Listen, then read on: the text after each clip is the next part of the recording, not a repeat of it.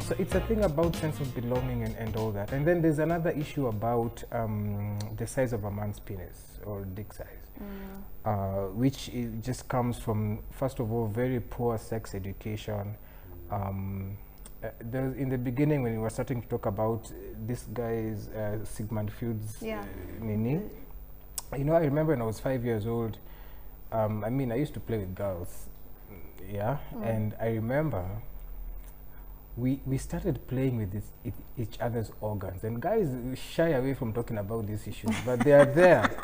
We started playing with each other's organs, and the phrasing was, "Hii ni tabia mbaya." Hii ni tabia mbaya. Kalongolongo cha baba na cha Sasa mama. kuna kalongolonga ya kila mtu na ile tunafanya kwa kona. Kulikuwa na ile ya kona, right? Ile tunajua uwe baba na nina. There was that thing. We used to play with each other's organs. In hiding, but it was presented still to us as tabia mbaya, because when the bold and the beautiful starts, endo ulale, you know, kissing sessions kwa TV, it's seen zima hiyo kitu ama weka KBC or something else, you know, just anything that sexual tension, anytime it was at home, people ran away from it. So we didn't know how to navigate it. Now you come, you grow older, and you are socialized to believe that if you have a small dick, autoshi mboga mzee, you know, because sex is presented to you, first of all, as something you want to dominate a woman through, right? Everything about a man is about dominance. So you wanna pound that thing like it's the end of time. Like you've been told apocalypse is tomorrow. So you wanna make sure this person cannot walk after you're finished with them, you know. And so it first of all, it dehumanizes the whole experience of sex, right? Because you have very little information. All you know is energy and strength. And even the pounding itself causes the trauma. It is traumatizing because it does not translate to pleasure in one way. Because sex is relative, and it is very expansive, and it is elastic. It is elastic. Thank you so much, Kizungu. You know, so but for us guys, the way they say a man thinks in a box, it's black or white and everything, and then women think, you know, all our brains are complex, man. And it's just from socialization that you are taught, we kazi yako, enda ufanye kazi, rudi ulale, have sex, give birth, have wealth, die. That is the story. Me, I want to feel things. You know, I want to sit with Nyarai and understand, so by the way, your periods, how does it feel? And she does the same to me, and we really actually humanize each other, what Nelson was saying, to see each other as human beings. That's how we can create policies that are trauma-informed.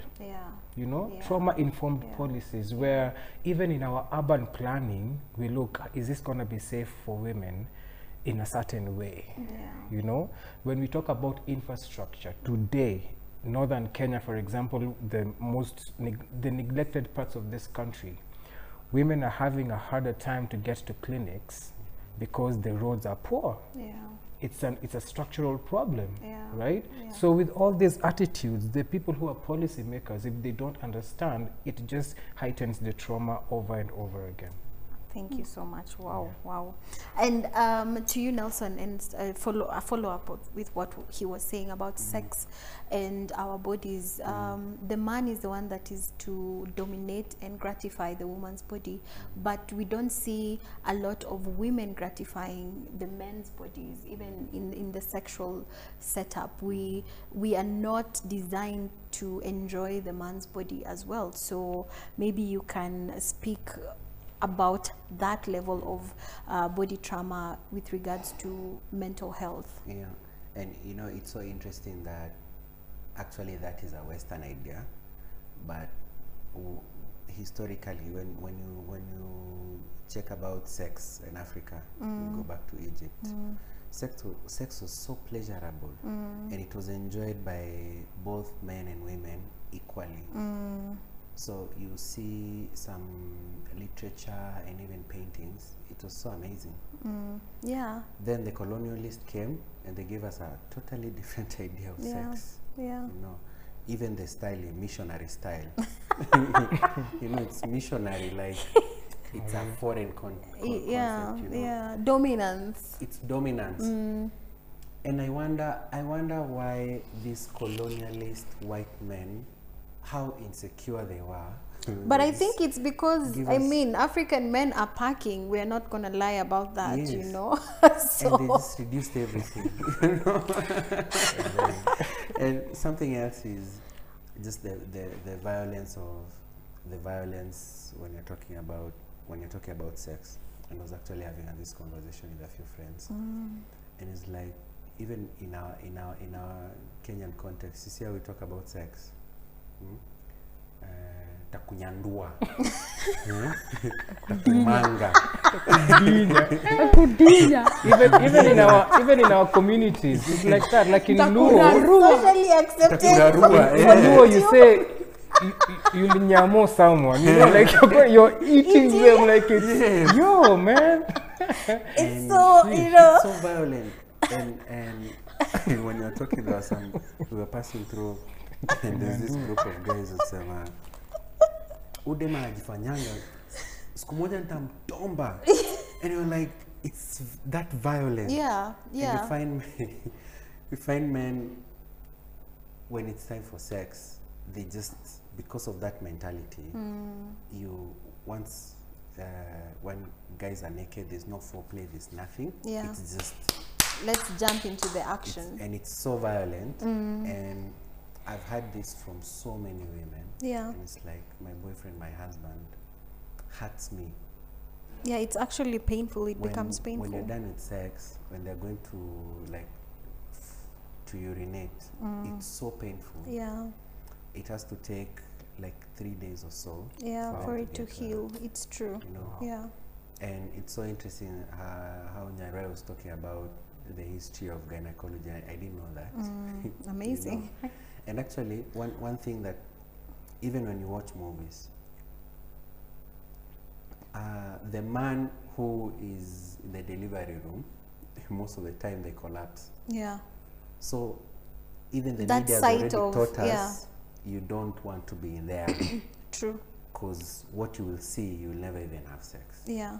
You know? So don't even be there. Yeah. So we are totally, we are not involved in it. And that's why you even find so many women who talk about, they just delivered and they just came from the hospital. And that night, the man wants to have sex with them. Yeah. Because they don't understand it. Yeah. And then you get this thing of, this woman just gave birth 9 months ago, and then 9 months later, she's pregnant again. She's giving birth again. Yeah. Like it's so immediate, and it's because you don't understand it. And now that even Nyarai talks about it, I understand. I can't imagine how lonely our wives, and that brings the conversation of postpartum. And our pregnant girlfriends are. Yeah. They're so alone. Yeah. And we don't get it. Wow. Thank you for acknowledging that. Yeah. Thank you as a man. Thank you. Exactly. I've never given birth, but on behalf of women and you're right here, thank you for acknowledging that. We don't get it. Yeah. So I mean, when you say that, then I start having an idea of it. Yeah. And even when I become a father, I think I'll be more compassionate. Thank you. Thank you. And that was the role, I think, of this whole conversation, and even bringing it